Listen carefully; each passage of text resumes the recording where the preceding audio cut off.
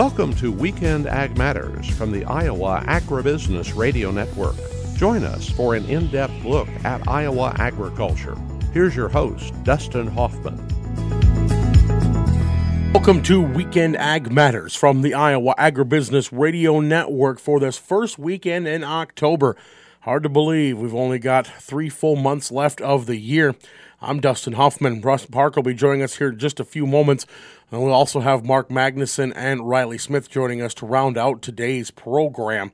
Harvest is underway here in Iowa. Hopefully everybody is being safe and being responsible and keeping aware of their surroundings, both the farmers and also the motorists out there that may come upon a tractor and a large implement or a combine as well.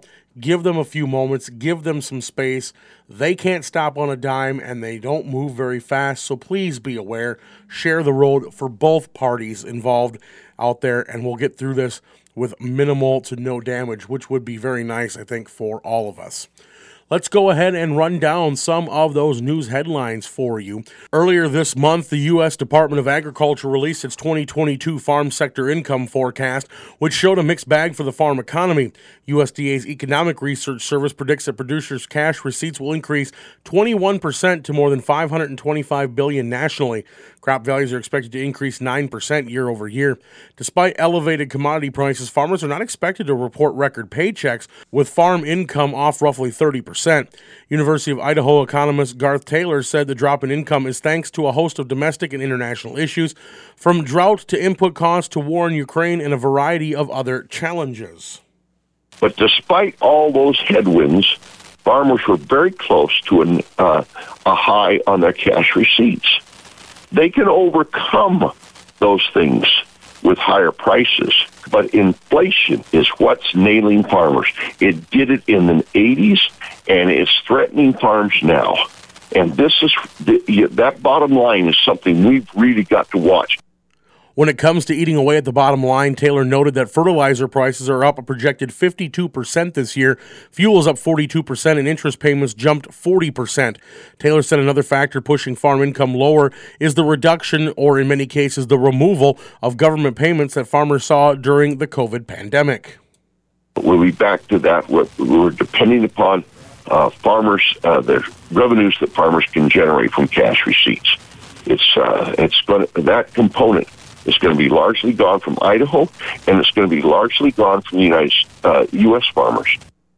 Of course, the farm economy and volatility in the marketplace was a topic also in Kansas City during the Agricultural Outlook Forum.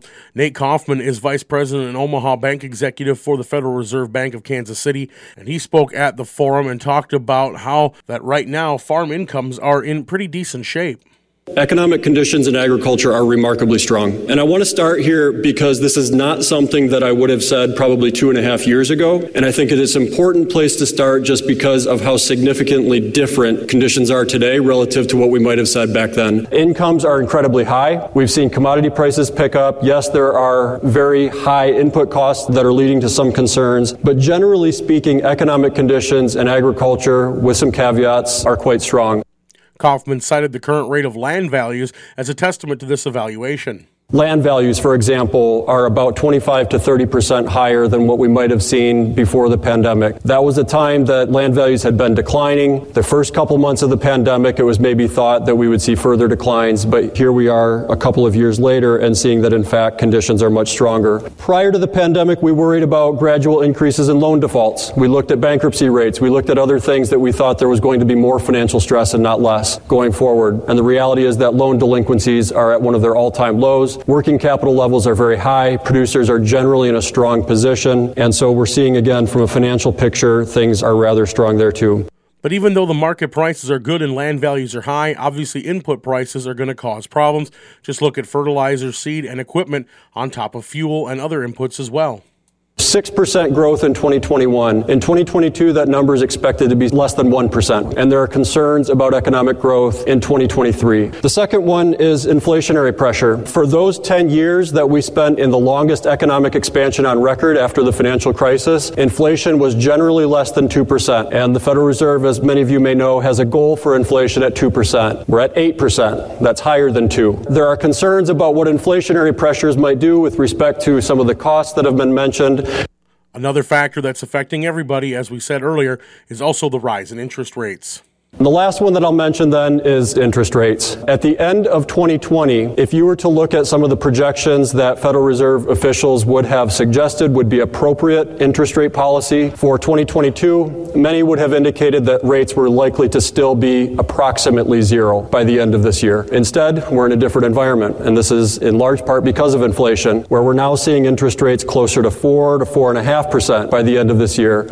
It'll be a good idea for farmers in every operation to talk with their financial, crop, and insurance advisors to figure out what the best options are for them to make a good profit in 2023. Also, the deadline to submit comments on the EPA's atrazine proposal is next Friday. That would be October the 6th. The National Corn Growers Association is encouraging growers to join its call to action and submit comments to the EPA on the important role atrazine plays in their work. The call to action was launched over the summer as EPA began revising its registration for atrazine. EPA is proposing a level of concern for atrazine at 3.4 parts per billion, down from the current level of 15 parts per billion. The move would significantly impair the effective use of atrazine on farms, according to the NCGA. NCGA Vice President of Public Policy Brooke Appleton says reducing the effectiveness of the important herbicide will hinder the work of farmers and turn the clock back on our conservation efforts. Since the organization launched the call to action on July 30th, more than 3,000 growers have commented. EPA's open comment period closes October 7th. That's next Friday, and you can submit those comments via ncga.com. And that's been a rundown of some of the headlines we followed this week. You can find all of them up on our website at iowaagnet.com. You can find also replays of our Weekend Ag Matters program, all of our marketing podcasts, and also replays of Ag Matters PM, all on that website. Again, iowaagnet.com. And you can also follow us on our YouTube channel where you can subscribe and get that bell icon and get notified for each video. In fact, coming up there, we just put in some of the Iowa governor campaign videos where we asked some ag questions to some of the candidates. Now, let's kick things over to Russ Parker. Earlier this week, I received an email from the Iowa DNR telling me that this weekend marks the beginning of the Iowa duck season in the north zone of the state. When I was a younger man, my calendar was planned around the dates of the duck season. And while I'm not as spry and nimble these days and not able to tolerate the cold temperatures like I used to be able to, I still relish the season, but maybe in a different way, and I have so many good memories. One I'd like to share with you and hope that you're in the mood for a short story. Our hunting spot was on the west end of Lake Rathbun, in an area that is no longer public hunting because of some refuge boundary changes. The afternoon before the season started, we were scouting for ducks. The water was high that year, and we pulled into a parking area and started glassing. And then we saw them, hundreds of mallards, pouring into an area at the far end of the marsh, about 3/4 of a mile away. After some investigation and lots of walking, we figured out how to get access into that spot, and we laid out our plans that evening. One of the tactics was to get up early so we'd be the first ones to the spot since the area was open to public hunting, and we were sure others had seen those ducks too. So that morning found us up bright and early. We got to the parking spot, put on our waders, gathered up our decoys and shotguns, and started the long walk with the aid of a flashlight as the skies were overcast. We were almost to the spot, and we heard a dog start barking. And the dog was close, and in a few yards, we discovered he was inside of a tent that had been set up within 100 yards of our spot. You can imagine how startled the hunter was inside that tent to hear us walk by in the very early morning hours, and I'm sure he was sorely disappointed that we had probably ruined his morning hunt. You know, I have thought about that experience particularly when I'm reading verses in the Bible about being vigilant, quote unquote, awake and sober, on the lookout for Christ's return. I'd invite you to be ready with me. Food for thought, I hope. This is Russ Parker. Have a blessed day. Thanks, Russ, and that puts the wraps on segment 1 here of this edition of Weekend Ag Matters. When we come back after the break, Mark Magnuson will be joining us. We'll be right back on the Iowa Agribusiness Radio Network.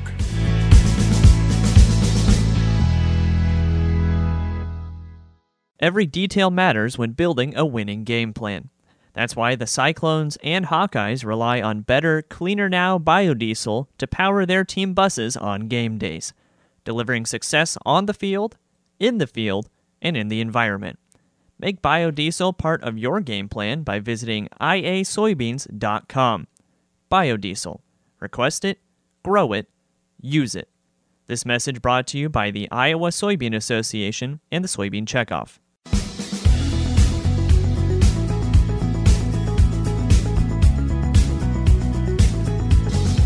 Welcome back to Weekend Ag Matters. Here is Mark Magnuson.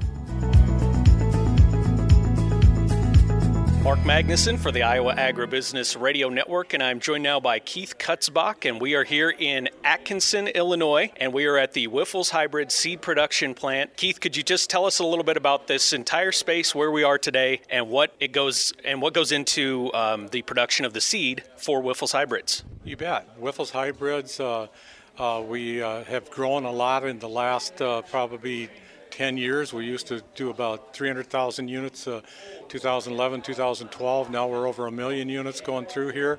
So we had a great expansion here the last probably 4 or 5 years. We've spent basically over $100 million here. So what you're seeing here is probably the latest technology when it comes to seed corn production. So like I told you there before, as we went through the plant, a lot of that equipment was built specifically for Wyffels Hybrids.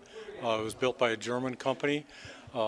We are just, like I say, just very proud to see the growth that we've had the last 10 years, especially in our area. We basically cover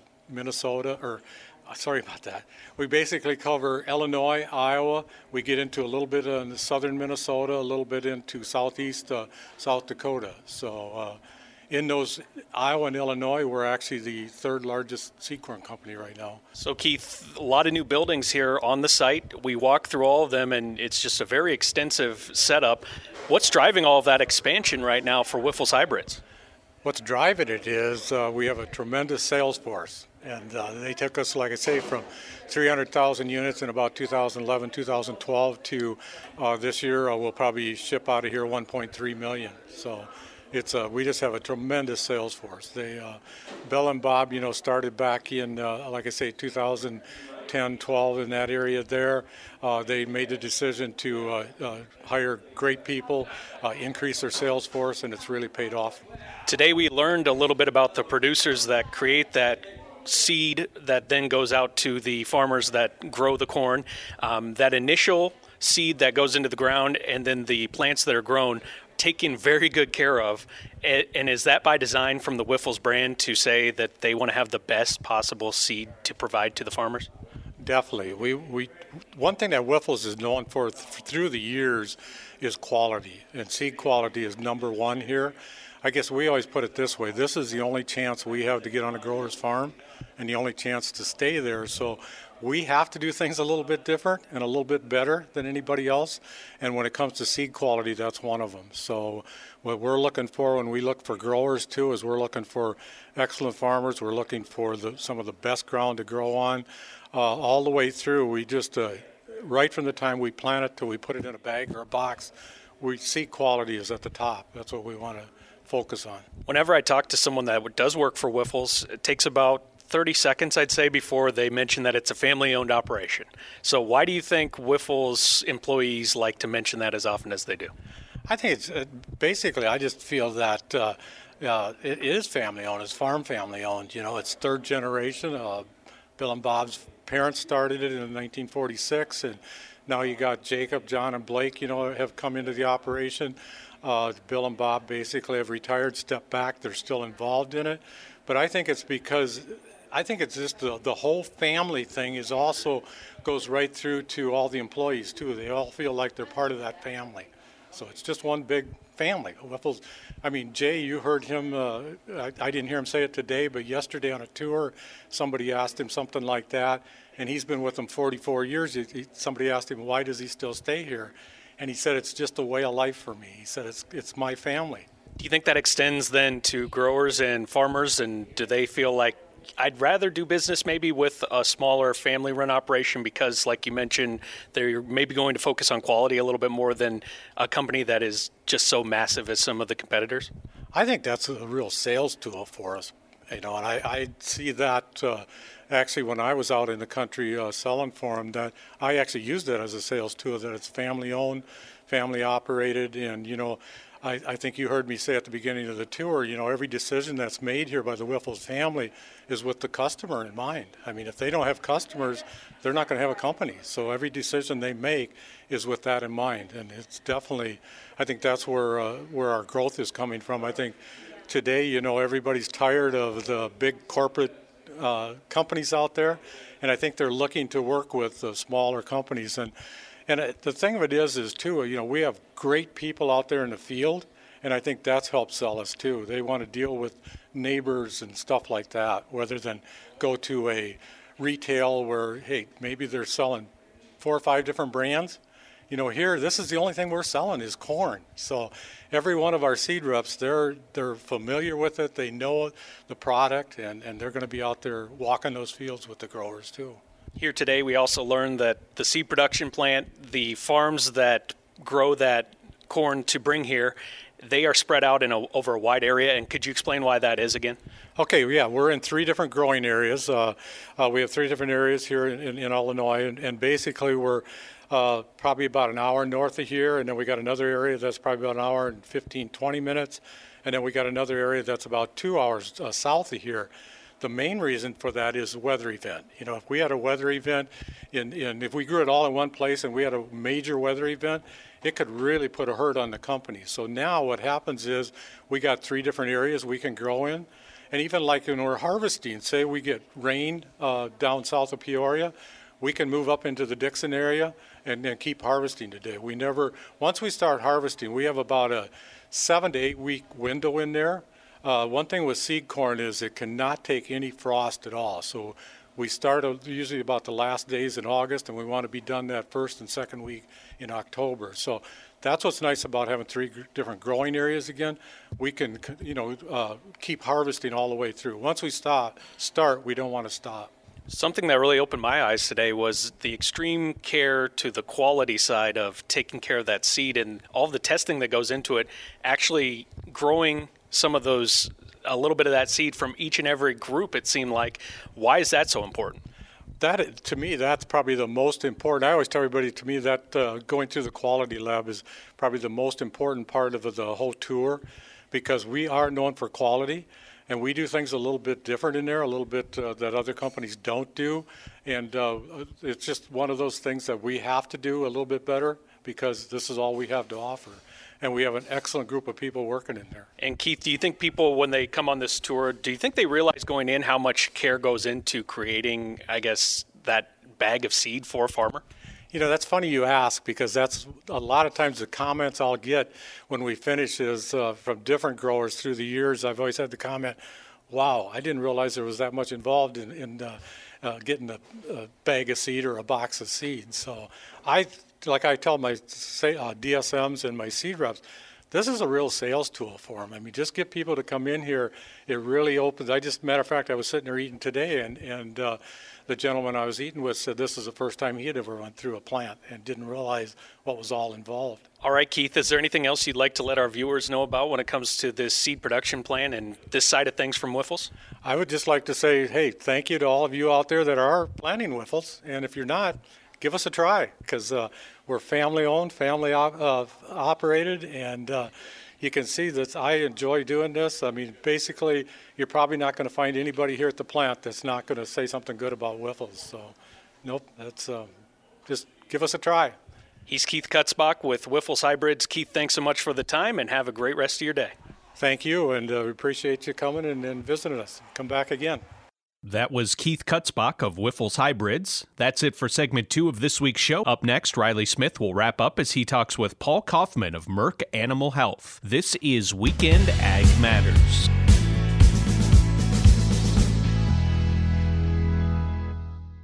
October is Pork Month, and in Iowa we have no shortage of pork producers to celebrate.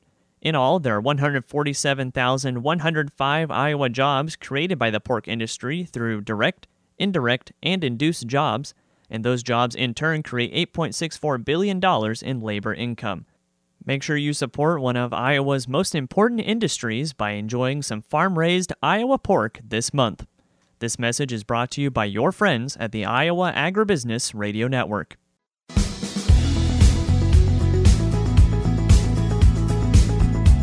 Welcome back to Weekend Ag Matters. Here's Riley Smith.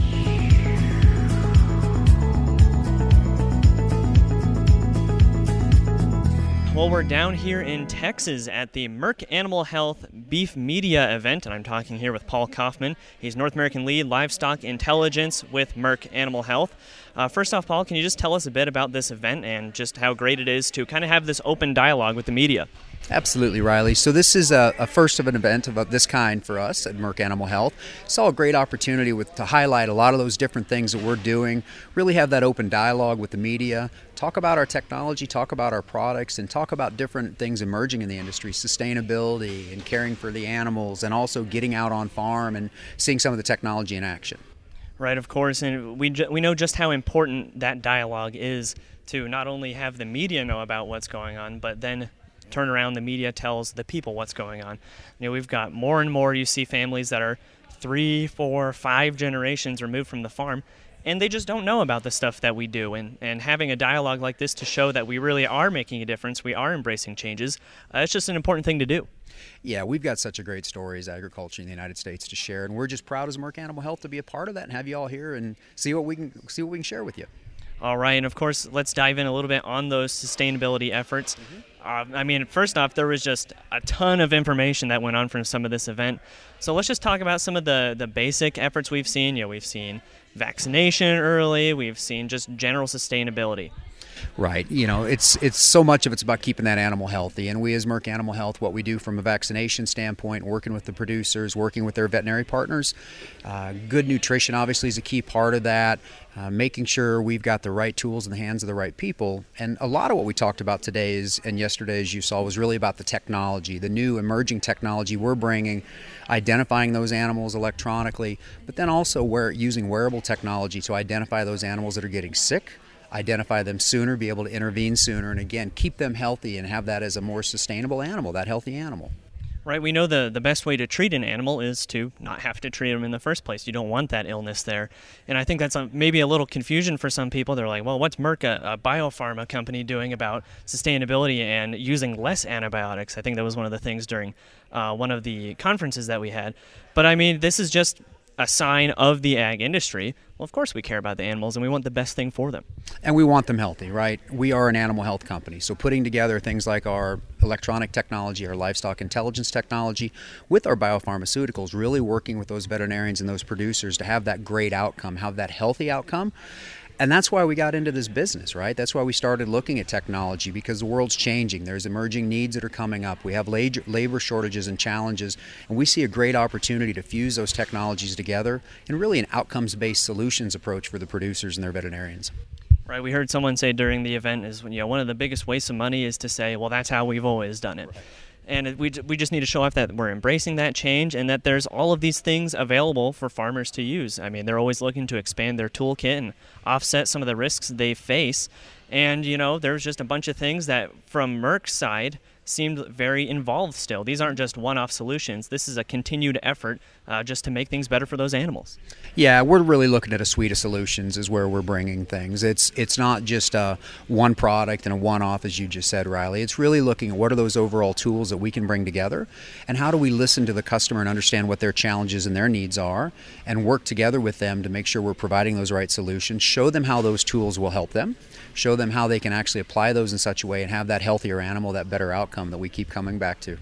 Yep, and what's this sustainability effort looking like for just the foreseeable future? We know there's a lot of involvement with programs and products and even investing in the youth in agriculture to make sure that this idea continues to go through. So what's kind of on your guys' I don't want to say kind of docket for the future? Yeah, many different things, right? I mean, sustainability means many different things to many folks, and we talked about that at the event. But certainly for us, it's making sure we're making investments in youth as we invest in things like FFA and AFA and areas of that nature. It's making sure that we work with the universities as we do a lot of work and investments in there. But it's also investing in, again, bringing those products, bringing those solutions, and find different ways that we can continue to bring new things to the market and really help those cattle producers tell that great story of what they've been doing for years and years, raising this great wholesome product of beef. All right, Paul, is there anything else about this event and just what Merck's doing in general that our viewers and our listeners should know about? Just really appreciate you coming and certainly a chance for us to showcase what we're doing, and really hope your viewers have an opportunity to come talk to us and learn a little bit more, and we're happy to share with what we're bringing to the market. All right, well, it's been an honor for me too to come down here and see this event. I think it went great, and I hope you guys have more of these in the future. Very good. Thank you very much. That again was Paul Kaufman, North American lead of Merck Animal Health Intelligence. That's it for today's episode of Weekend Ag Matters. Thanks again for tuning in. You can listen to this episode and more by going to the podcast tab on the Iowa Agribusiness Radio Network website at iowaagnet.com. And while you're there, feel free to sign up for our newsletter as well to get all of our content conveniently delivered to you every day. For Russ Parker, Dustin Huffman, and Mark Magnuson, I'm Riley Smith, wishing you a great rest of your weekend. Join us again next week for more Weekend Ag Matters.